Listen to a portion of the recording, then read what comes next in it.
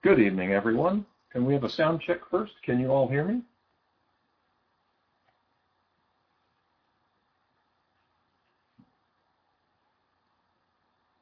Wonderful, Edna. Greetings, Jack. Thanks, Connie. Thanks, Cheryl. Or Sherry, excuse me. And Linda, thank you. That's great. Well, welcome to... Oops, let me turn on my other recorder here. Welcome to Fundamentals of Torah for Non-Jews, Chapter 4. Appreciate the fact that you all joined with us here tonight. I'd like to take just a few minutes and touch base on what we covered last week.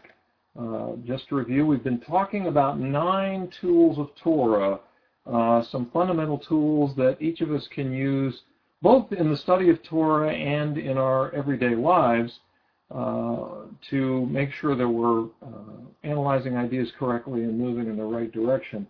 And we started out with the first of those tools last week being the incredible fundamental need to ask questions, something that is not taught so heavily in our society. In fact, in some senses in our educational system, we're sometimes taught not to ask questions, or we're taught that it's politically incorrect to ask questions, or that even questioning someone is considered to be an attack. Yet if we want to understand the ideas in Torah, and actually any kind of an idea, whether it's political or practical with regard to our job or whatever it might be, we have to ask questions and ask lots of them. That becomes the true test for whether an idea is clear to us. If we've asked all the questions around it and we can answer them all, then we really know what we're talking about. The second tool is that we defined wisdom to be the ability to see and act on the basis of consequences. When we can look long term and recognize the consequences of our actions, then we're operating in accordance with wisdom. It's an interesting thing in today's technological age where anything that you put down these days in an email can often be resurrected and forwarded to other people and sort of takes on a life of its own. And so you have to think through sometimes very carefully the consequences of any words that you put in the form of an email. I teach the people that I work with, never write anything in an email that you would not want to see on the front page of the Wall Street Journal, because sometimes that's what happens. So our ability to do that and train our children to see that becomes critical to living a life of wisdom, seeing and then acting on the basis of those consequences. We also discussed that the only way that we make real behavior change is when an idea becomes clear to our mind. Someone can get us to do something by a threat, hold a gun to our head literally or figuratively, and get us to act. But the only way real behavior change happens is when we clearly see why it is to our benefit to do that. That's why it's so very important to be able to ask the right questions, to recognize reality, and then go over those ideas again and again until our mind sees the idea very clearly. And then we can get our emotions to line up behind that. And fourth, we discussed the importance of leading with our intellect.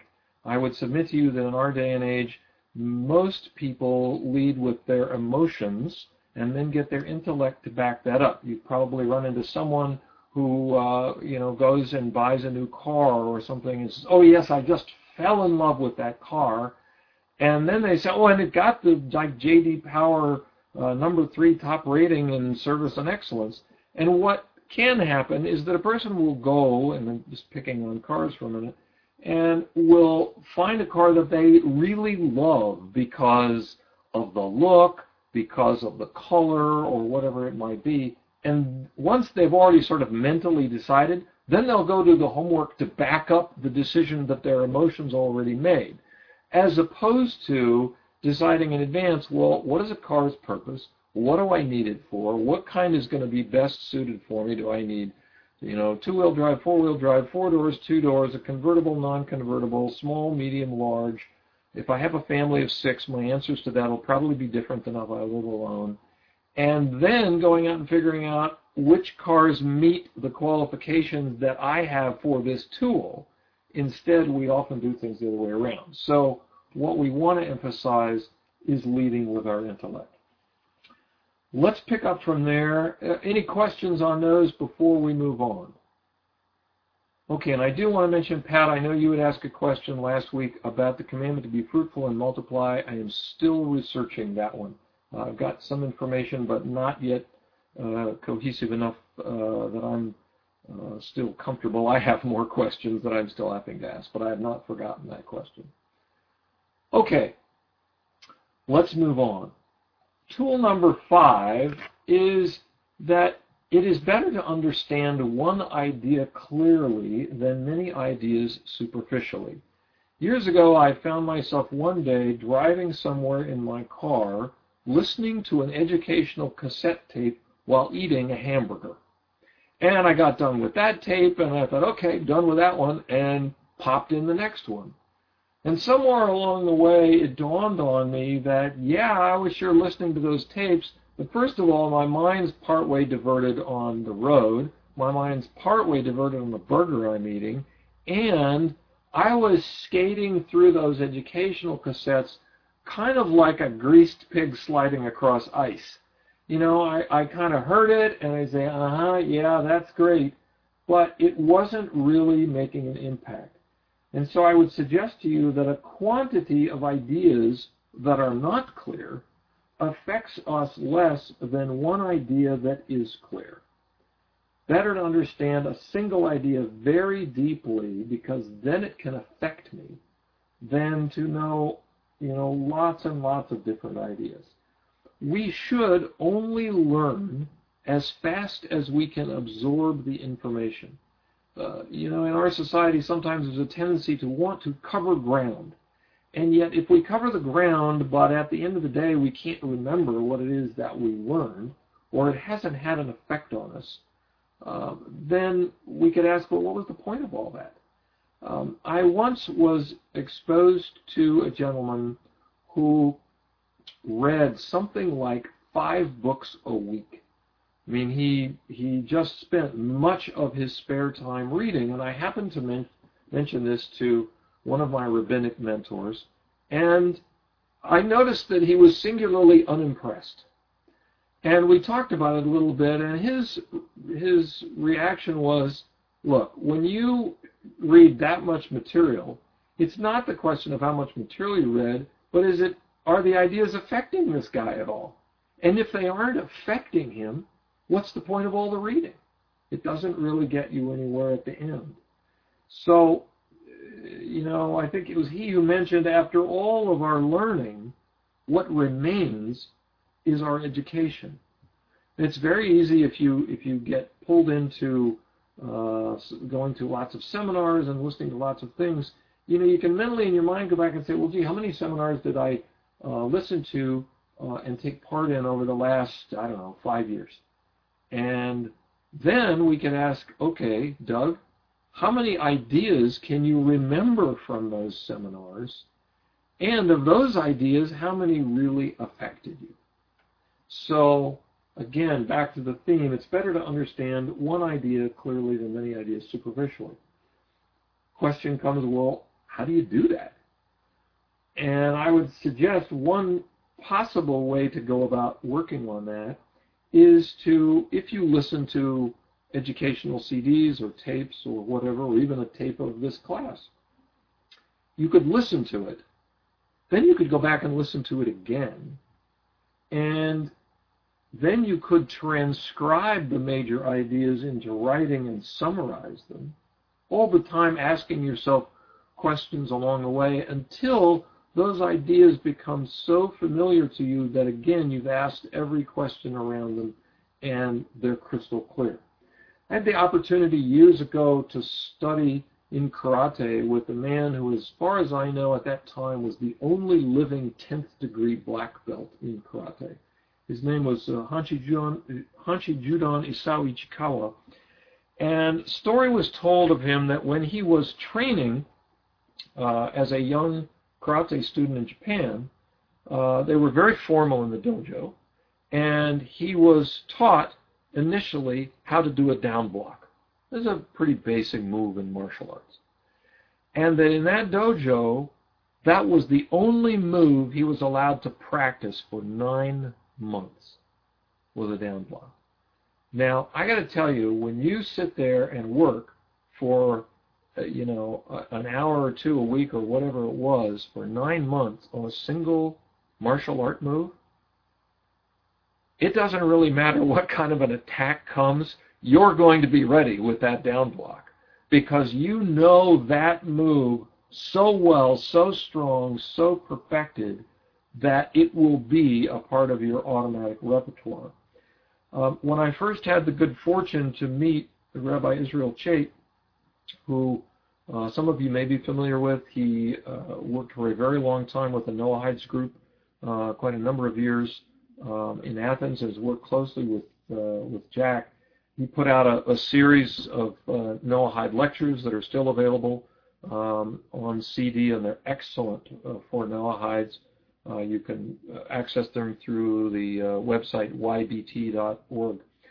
But he, when he was a young man, read the Dialogues of Plato.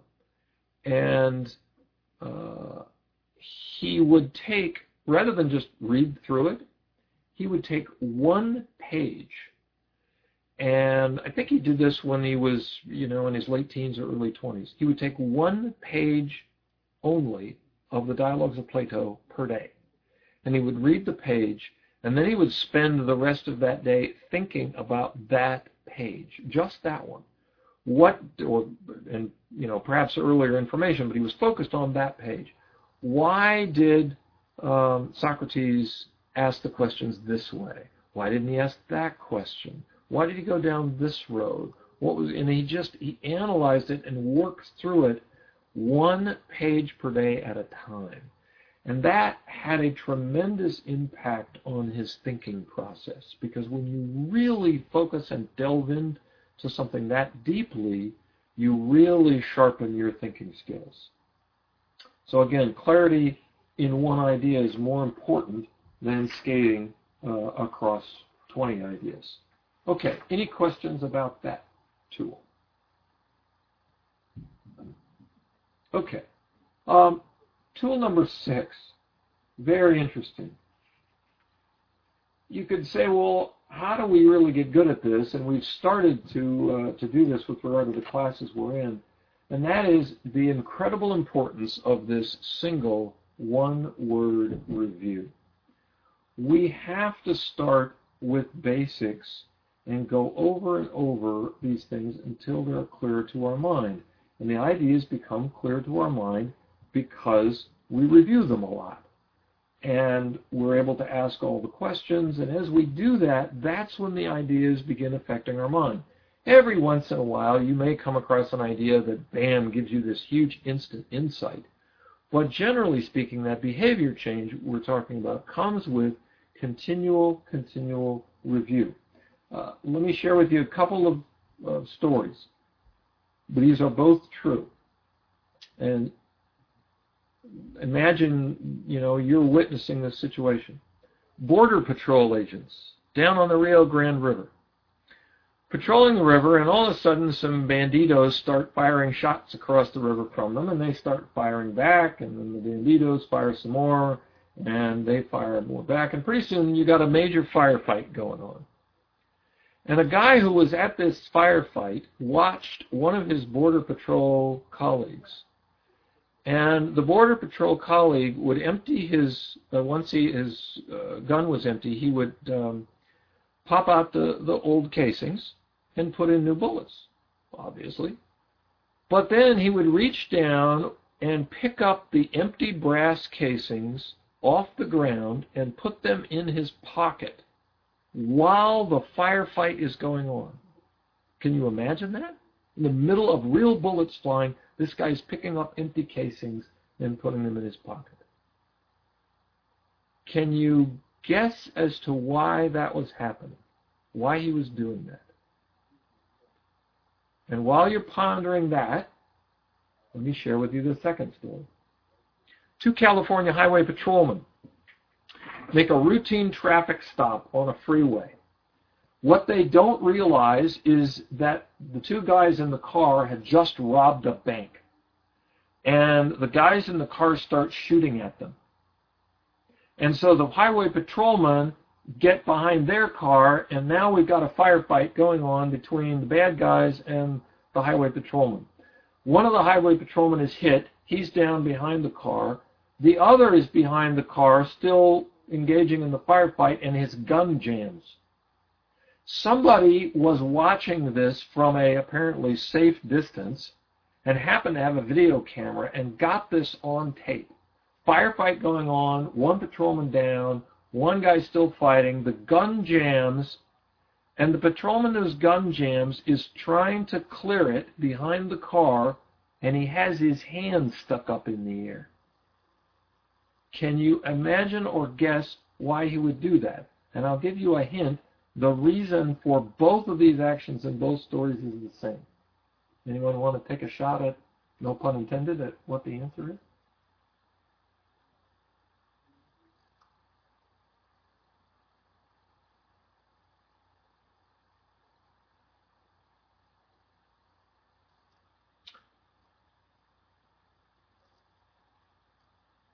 Jack, I see you typing in something.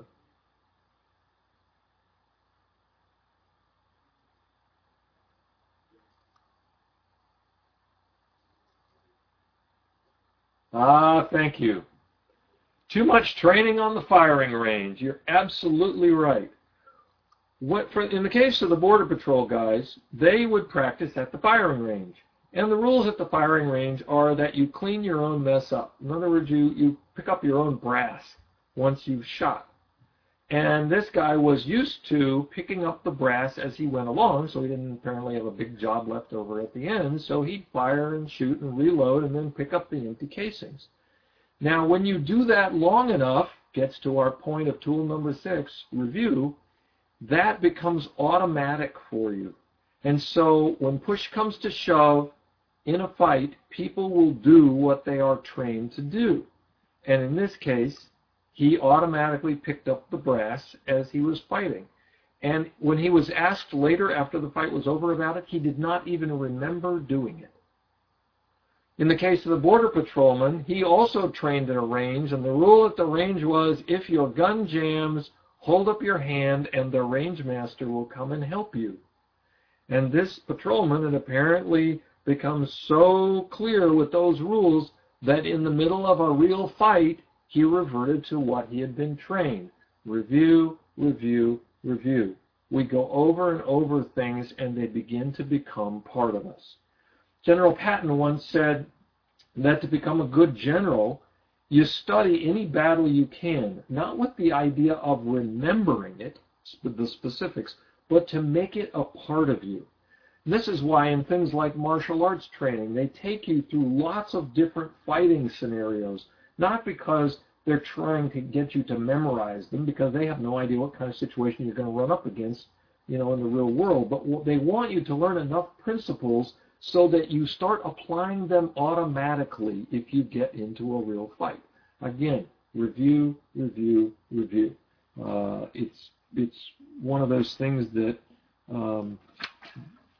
just becomes part of us. And as we discussed, people will do what they're trained to do. We have to then become engaged with the ideas as we go along, and that really happens through the review, sometimes, and perhaps most times, after the class is over. Interestingly, there is a statistic or a study that was done of valedictorians, trying to find out, well, what makes them different from other students? And one of the things they found was that valedictorians would review their class notes within something like 5 hours after the class was over. So that helped to reinforce the ideas. Now, importantly, review is not repetition. Repetition is just when you kind of go over things, the facts, and nothing particularly new is added. It's like rote memorization. What review is the ability to look at something completely fresh and see it as if it were the first time. So your mind is always engaged, not just the memory portion, but the active part of your mind. And it's very important that we see every step. There's a temptation sometimes to skip steps and sort of say, oh, yeah, I know that. When I was taking piano lessons as a young child, I would get to the difficult parts in the piece, and I would just kind of rush through them, and it was kind of this mush of sounds, and I sort of, oh yeah, I can do that.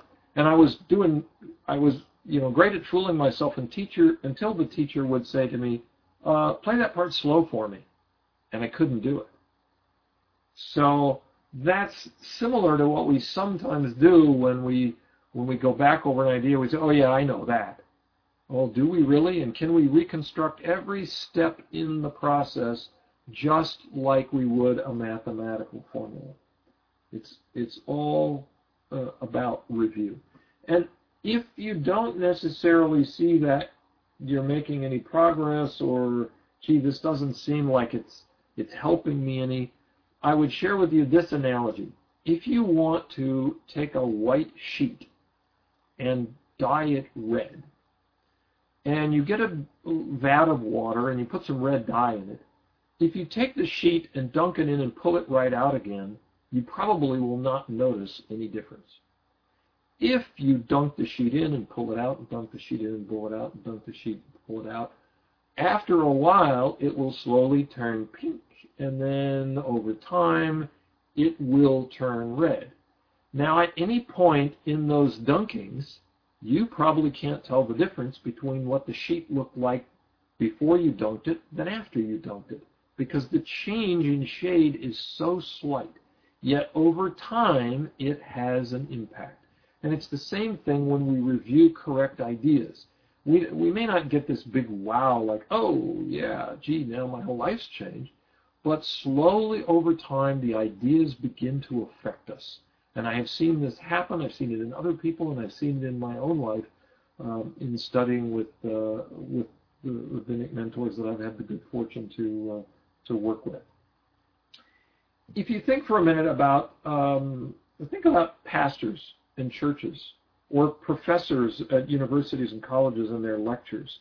If a professor stands up and gives a lecture, or let's take this analogy. You have a whole opera house filled with audience and 50 people in a symphony on a stage playing a piece of music. Who's getting the most out of the music? I would submit to you that it's the people playing it. Why?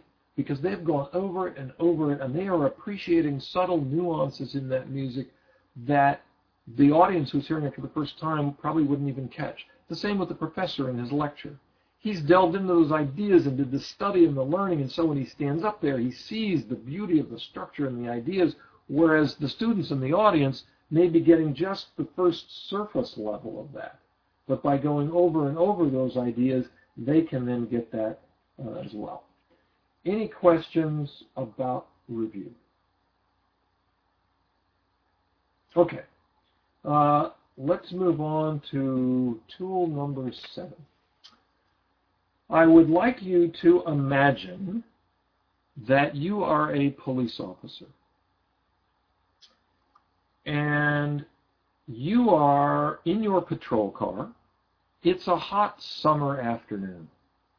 You are sitting on the side of the road and have just taken a nice bite out of your lunchtime Big Mac when you get a call on the radio that there's a report of an armed holdup at a 7-Eleven just about 3/4 of a mile from you, and you are by far the closest police car in the vicinity. The suspect is reported to be male, about 5'10", medium build, brown hair. You reluctantly put down the Big Mac, click on your flashing lights, and go zooming down the road. When you get close, you turn off the flashing lights and the siren, because if there's something going on, you don't necessarily want to alert them that you're coming. You pull your patrol car off to the side parking lot, and you carefully and surreptitiously walk up by the side of the building, carefully up to the front door and look in. And this is what you see. on the floor, behind the counter where the proprietor usually stands, there is a body. And the body is groaning and making some noise, but clearly is in pain and difficulty. In front of the counter, where the customer usually stands, there's another body. It's not moving at all, and there's some reddish, liquidish-looking stuff coming out from underneath it. Standing over that body is a guy, about 5'10", medium build, brown hair, holding a gun. You have a split second to make a decision. What are you going to do?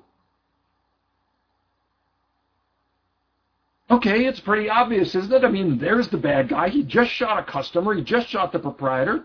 You're going to pull out your dirty, hairy .44 Magnum with the hollow tip bullets and light him up, right? Okay. Your split second is past, and hopefully each of you did something in your own head. And I'm going to ask you if you're willing to put your responses up on the screen. I would like to say, first of all, how many of you chose to shoot the man with the gun?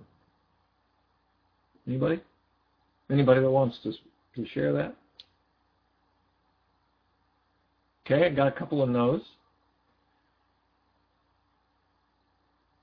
Anybody make a conscious decision to not shoot the man with the gun?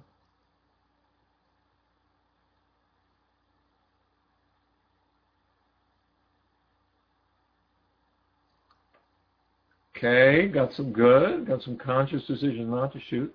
And here I'm going to ask you to be ruthlessly honest. Anybody or how many of you weren't sure exactly what to do?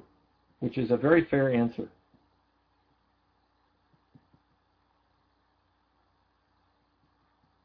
Okay, Terry and Lori, good, I see that. You did not see him shoot, good. Okay, not sure. Thank you, Connie. Appreciate your honesty on that. This is not an easy situation. Very difficult. Decided not to do anything rash? Okay, good. Hold everyone responsible. Like, find out what happened. Excellent. That's a very good point, Linda. So, it's interesting. I posed this scenario and this question to a high school group once, and there were, if I recall, a modest number of them who did decide to shoot the guy with the gun. So, yeah, and a very good point. The shooter might be a good guy or girl, and in this case, this is how this situation came down. Bad guy walks into the store, pulls out a gun, points at the proprietor, and says, "Give me all the money in the till." The proprietor does something, we're not sure what, spooks the bad guy, and the bad guy shoots him, hits him in the shoulder. The proprietor, the owner, the person behind the cash register goes down and is on the floor now wounded. In the meantime, a private citizen in the back of the store who's getting some milk out of the cooler sees what's going on. And he happened to be armed legally, and he pulls out his legal firearm, for which he has a legal concealed weapons permit and for which he has had extensive training, and he points it from the back of the store at the bad guy and yells, "Freeze!"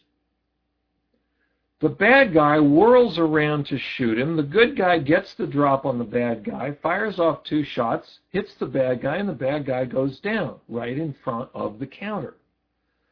The good guy, wanting to make sure there's not another accomplice, carefully works his way up to the front of the store, looking around until he's standing right over the bad guy holding the gun. Right at that point, as the police officer, you show up. And the good guy looks at you and sees you and thinks to himself, this is going to turn out fine if I can just stay alive for about the next 3 seconds. Now, the purpose of my telling you and having you go through that exercise is a huge thinking skill, and that is the importance of differentiating between facts and interpretations. We have to separate between facts and interpretations.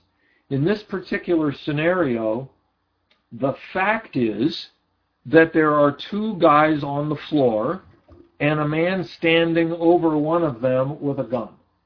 Those are the only facts that I have. Everything else after that is an interpretation. And it might be right, and it might be wrong. Now you could say, no, wait a minute. The guy with the gun matches the description of the shooter. Male, 5'10", medium build, brown hair. The problem is that description matches millions of people. And so that's not particularly definitive. And even if it was, what we just have is a reported description. We don't know where it came from or whatever. So we might take extra caution. So we have to differentiate between facts and interpretations. That is not so commonly done in our society, I would submit to you. Guy goes to see a psychologist, and this could easily happen in today's economic market, and he says, Doc, I just lost $1 million in the stock market. I'm ruined and disgraced. And the stock market, or the psychologist's response might be, you would have a whole lot better experience in life if you would separate between facts and interpretations. It is a fact that you lost $1 million on the stock market. It is only your interpretation that you're ruined and disgraced. And I thank Maxwell Maltz and his long ago book, Psycho-Cybernetics, for that example. There's a story that you may be familiar with, very interesting one, of a farmer who had one horse, and he used his horse to plow the field. And one day the horse ran away. And the townspeople said, oh man, that's just terrible. What horrible bad luck. And he said, maybe. Good, bad? It's kind of hard to say. And the next day, the horse comes trotting back in the barn, leading with it 5 wild mares. And the townspeople said, wow, that's really great good fortune. What good luck. 5 new horses. How could a guy be that fortunate? And the farmer says, well, good, bad, it's kind of hard to say. And a couple days later, the farmer's young son is trying to break one of the wild mares, and it throws him, and the young boy breaks his leg. Townspeople say, oh, what terrible bad misfortune, what horrible bad luck. Farmer says, yeah, good, bad, it's kind of hard to say. And 2 weeks later, the army comes through the town conscripting all the young men to go off to war, but they leave the farmer's son because his leg is broken. Epictetus was a famous Roman philosopher who summed it up by saying, men are disturbed not by the things that happen, but by their opinion of the things that happen. So I believe it has been said that the beginning of knowledge is the ability to make distinctions between one thing and another. We find this with Adam in the Garden of Eden when he's, naming the animals. He's making distinctions between what's different about this one, what's different about the other one. We have to differentiate between facts and interpretations. Scientists tend to work on perfecting that part of the mind that clarifies definitions. Because what we see in life is we see facts, and then we have to abstract the concepts out of that. And that's a very important process in Torah thinking. And Pat, I just saw your note. Yeah, Epictetus, the translation that I heard was, men are disturbed, not by the things that happen, but by their opinion of the things that happen. So this method of thinking is very important in abstracting concepts out of facts. When we look at different things in the Torah, for example, we will see events that happen, and then we have to abstract what's going on behind this. What are the concepts? And we'll get into that in some of our later classes in this series. A lot of people will tend to give you causes and interpretations on why things happen without necessarily differentiating between them or establishing cause and effect. For example, oh, you got a cold? Well, that's because you didn't wear your raincoat. or you didn't take your vitamin C yesterday, or whatever. And don't you love it when people start to tell you how you should cure yourself? I would submit to you, importantly in this, cause and effect is an abstract concept. It's not something we ever actually see. We interpret it. So as one shrewd person once says, do red trucks cause fires? Because if you go to any fire of any reasonable size, there'll be a red truck there. Or if you look at trains on a railroad track. So let's suppose you're looking at a railroad track and here come 3 engines. And they're moving along, and you look at them and you say, there's 3 engines moving, and they appear to be tied together, so probably the front one is pulling the back one. But do we know that? No, we just jump to that conclusion. How do we know the back one's not pushing the first 2? How do we know the middle one isn't, pushing and pulling the group? How do we know all 3 aren't working? How do we know they're not operating completely independently and just happen to be moving very close together?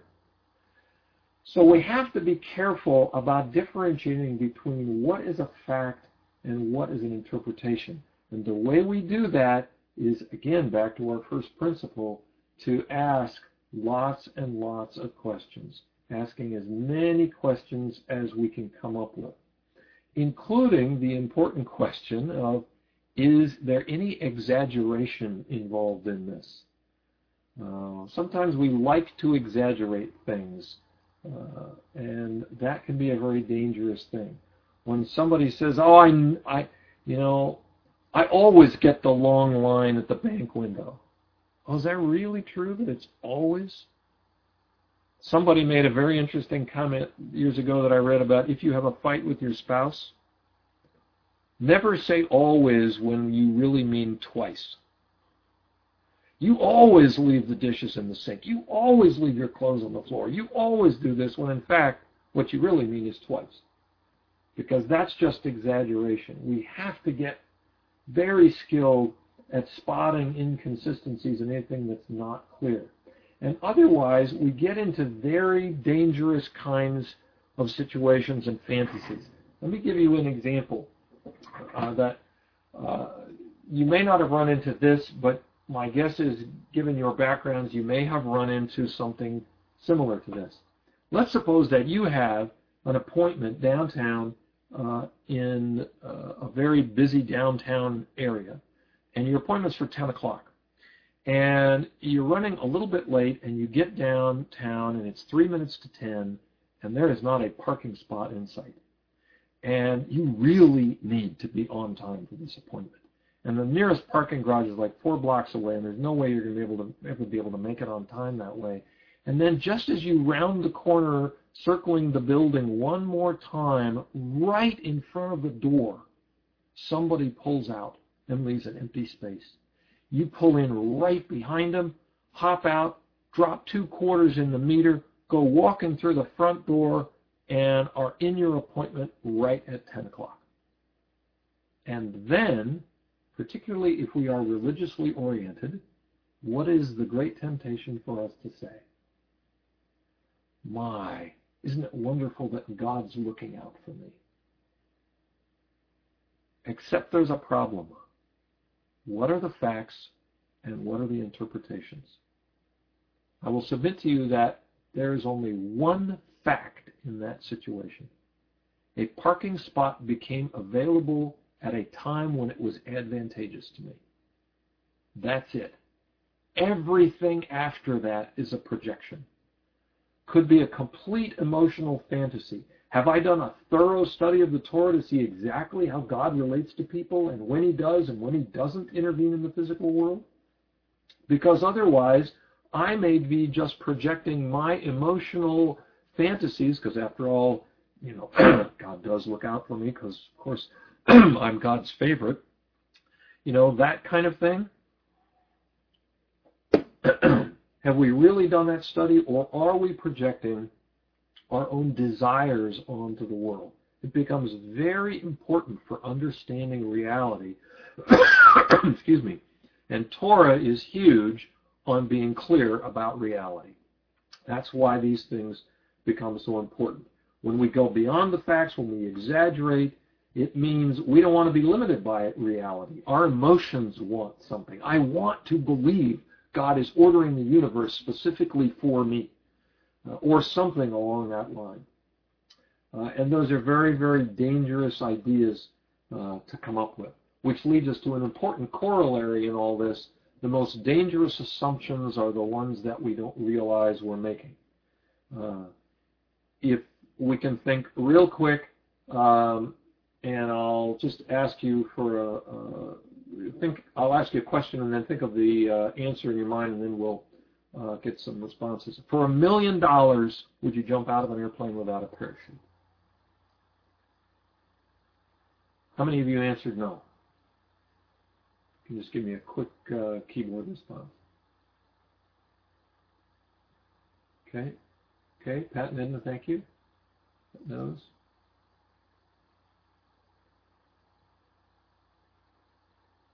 Okay. Okay, got some more no's.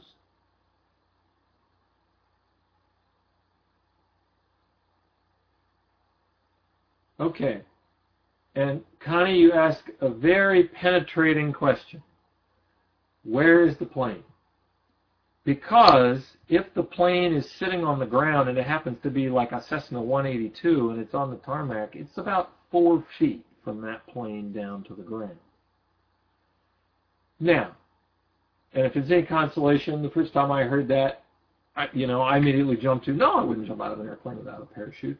But we make the assumption without thinking about it, well, airplane, that means it's flying. And then we move on from that. And the danger is that we operate on the basis of those assumptions that we're not thinking about. I encounter this in my work all the time, where we, not because my work is peculiar, just because of business situations where you think you've covered all the bases on something, but you don't realize what you're assuming that everybody else thinks, and in fact they aren't thinking that. And you go on that basis. So that's why it becomes extremely, extremely important for us to focus on asking lots of questions and looking at places where things are not clear. Okay. Any questions about that point?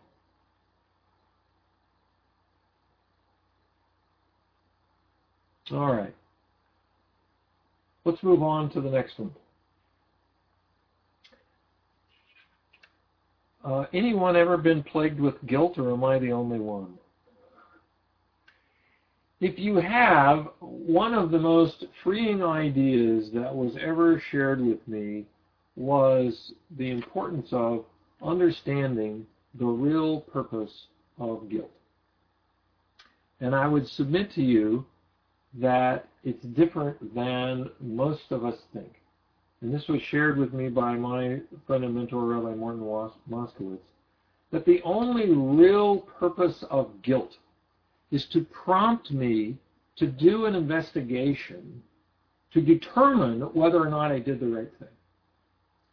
Guilt is not a determiner of whether I did the right thing. Because if you think about it, there are lots of people out there with false guilt. There are people that feel guilty because they didn't mow their lawn this weekend. There are people that feel guilty if they don't vacuum their floors once a week. There are people that feel guilty if they don't dust every other day, perhaps. And there's nothing written in the cosmos that says those things have to be done. But we have a conscience, and that conscience has been trained by our upbringing in various situations to react in certain ways. And there are people who feel guilty if they take 5 minutes to do something nice for themselves. Like, gee, they're not entitled to be able to do that. So the guilt is not a determiner of anything. It's just a prompt to say, okay, you need to do an investigation to find out whether or not you did the right thing.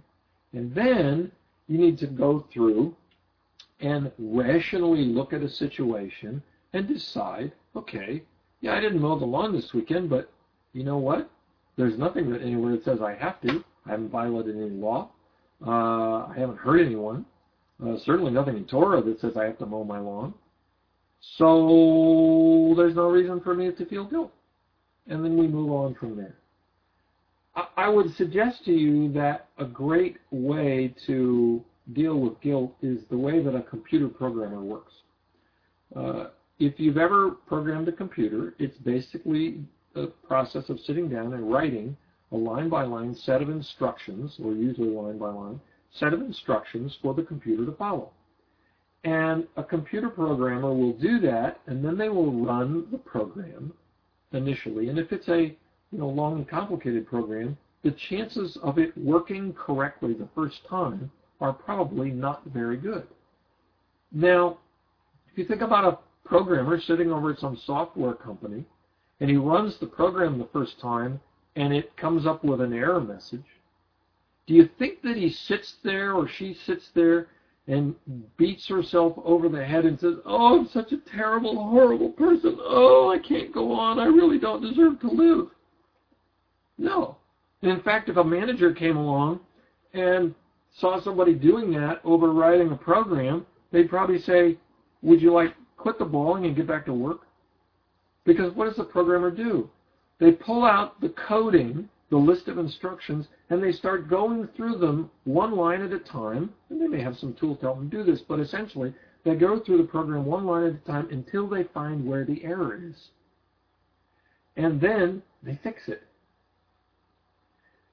And that is our job in life when we run into situations where things don't go well. It's not about beating ourselves up and feeling shame and guilt and whipping ourselves. It's about, okay, I see that I did something wrong and I got a result that wasn't correct, or I violated some precept of the Torah, whatever. Now my responsibility is to go back and step by step look at, okay, what led me to do that? What emotion do I have? What unfinished business do I have? What thing did I have going on in my life? Why did I make that mistake? And what steps can I now make so that I will not make that mistake again? It's a very kind of objective process. So what we want to do is channel those emotions into a rational analysis of the situation so that we can get ourselves out of blame and get into looking at the situation very clearly and recognize mistakes are a learning tool. We all like to be successful, but as I've ask a lot of audiences, which do you learn more from, your mistakes or your successes? And generally speaking, most everyone would agree we learn more from our mistakes. Now, I'm not suggesting let's go out and make mistakes just on purpose, but it's not a bad thing. Certainly some mistakes can have serious and deleterious consequences, but we need to get out of the blame and the negative emotion and look at life more practically. That's, as I understand it, the Torah approach. The guilt is simply there as a little signal that says, oh, time to make a rational analysis to find out what needs to be done. Years ago, I worked for an advertising agency that had was one of the, I guess, smallest you could think of. It was the president and myself and two secretaries. But we had the largest radio and television account in western Washington state and part of Alaska and part of eastern Washington.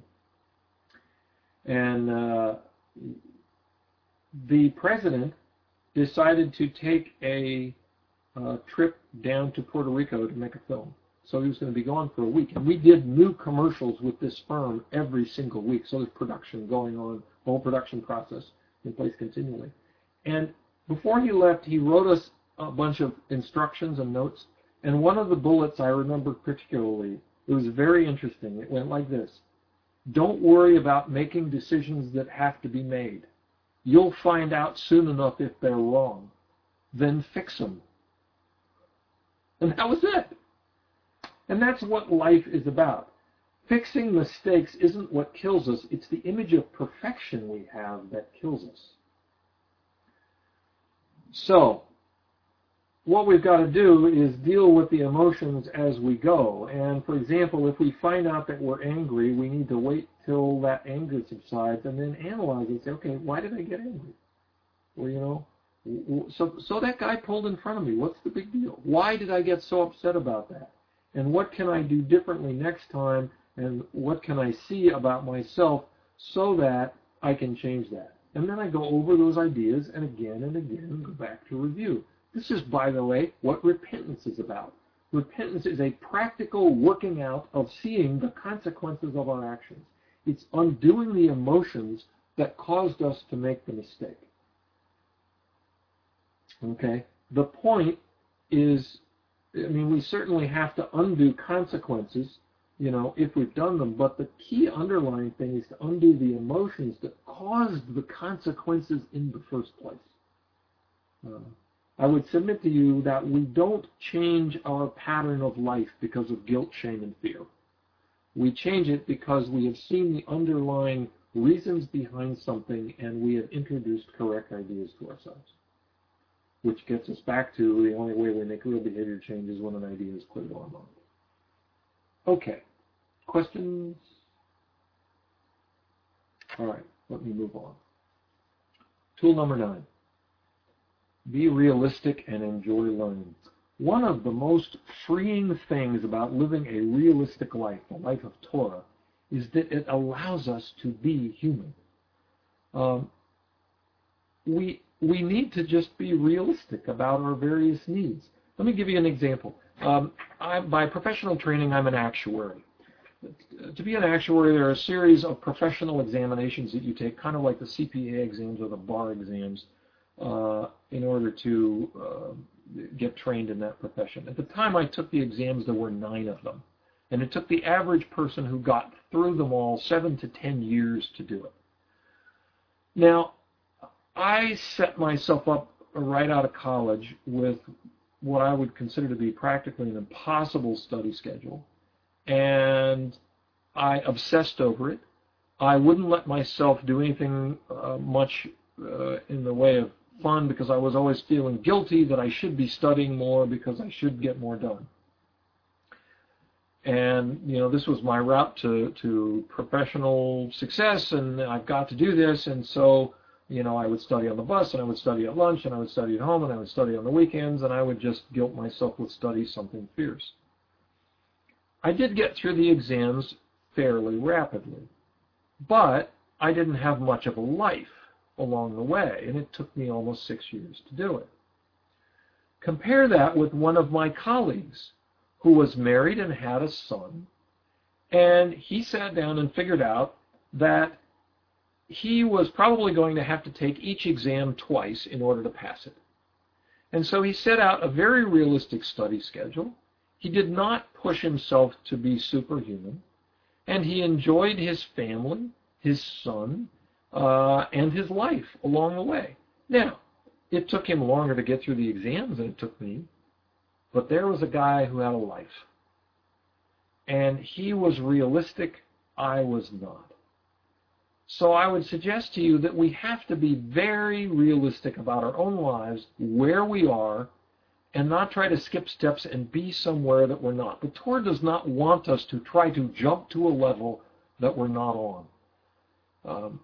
I once shared with Rabbi Moskowitz a very short story about Rabbi Akiva, a very famous rabbi in Jewish history, who said, "He who has bread in his basket today and asks, 'What shall we eat tomorrow?' is of those of little faith." He who has bread in his basket today and asks, "What shall we eat tomorrow?" is of those of little faith. And I scratched my head and I thought, I worry about tomorrow and my 401k plan and my investments and planning for retirement and this, and I got plenty to eat today. And I finally said to Rabbi Moskowitz, I said, what about that? And he said, look, you're talking here about a guy who's on a very high level. He said, the rest of us are, at a lower level. And he said, you can't pretend to be on that level or try to force yourself. You have to accept where you are and then move one step at a time from there. You can't skip steps in this process. It was very, very freeing because the Torah doesn't want us to, as far as I can tell from everything I have learned, beat ourselves up. It wants us to be realistic about our own needs and about other people's needs as well. So we shouldn't try to force ourselves to change overnight. We just take one situation at a time, one idea at a time, and it's a developmental process. And over time, the love of Torah and the love of learning will become so attractive, or can become so attractive, that you voluntarily decide, say, to go do learning instead of other things. For a long time I used to, like guilt myself a little bit into learning. Like, well, I really should be going studying Torah, when in reality what I really want to do is go watch a movie. But if you let yourself be where you are and you enjoy the learning and push yourself just a little bit to get into it, but are realistic about your other needs, over time you get to a place sometimes where you decide, I'd really rather go learn than go watch a movie, because it's that attractive to us. And that, again, gets to the final point of just developing a love for learning itself, just for the pure enjoyment of it, for no utilitarian benefit at all. As kids, we were all so curious about everything in life. And if we can kindle and keep rekindling that childlike sense of curiosity, of interest in an idea and watching things and enjoying an idea and the view of life and letting it roll around in our mind, that it can be, more interesting than all the material things that there are. We often get caught up a lot in our striving for the bigger paycheck, the newer car, the bigger house, and so forth. But a person who's constantly focused on making more money may enjoy himself once in a while, but his essence is always in the future, because it's always when I get that next thing, when I get that next raise or house or car, whatever. A person who is constantly involved in learning enjoys the study. Yeah, and as a side point, we have to prepare practically in life, and we have to earn enough money to put bread on the table and so forth. But our essence becomes the studying, the learning, being in the present moment right now. So those are our 9 tools.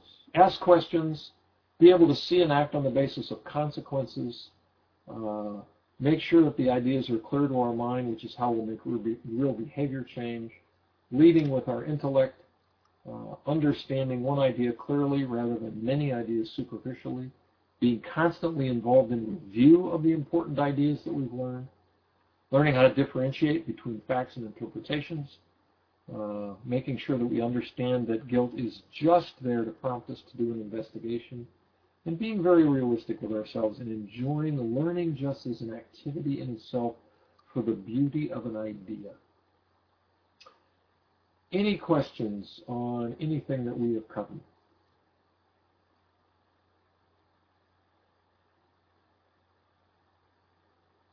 Okay. I want to make sure everyone understands that we have more material to cover, and we'll be moving on to the 7 Noahide laws, but there will not be a class next week. So we will skip a week and start up the following week after that. That would be the Sunday after Thanksgiving. We'll start up again. So no class next week, but we will have one the week after that. And if you have questions along the way, please don't hesitate to drop me an email. Be happy to do my best to answer those. Thank you all very much. And Jack, I will turn the microphone over to you.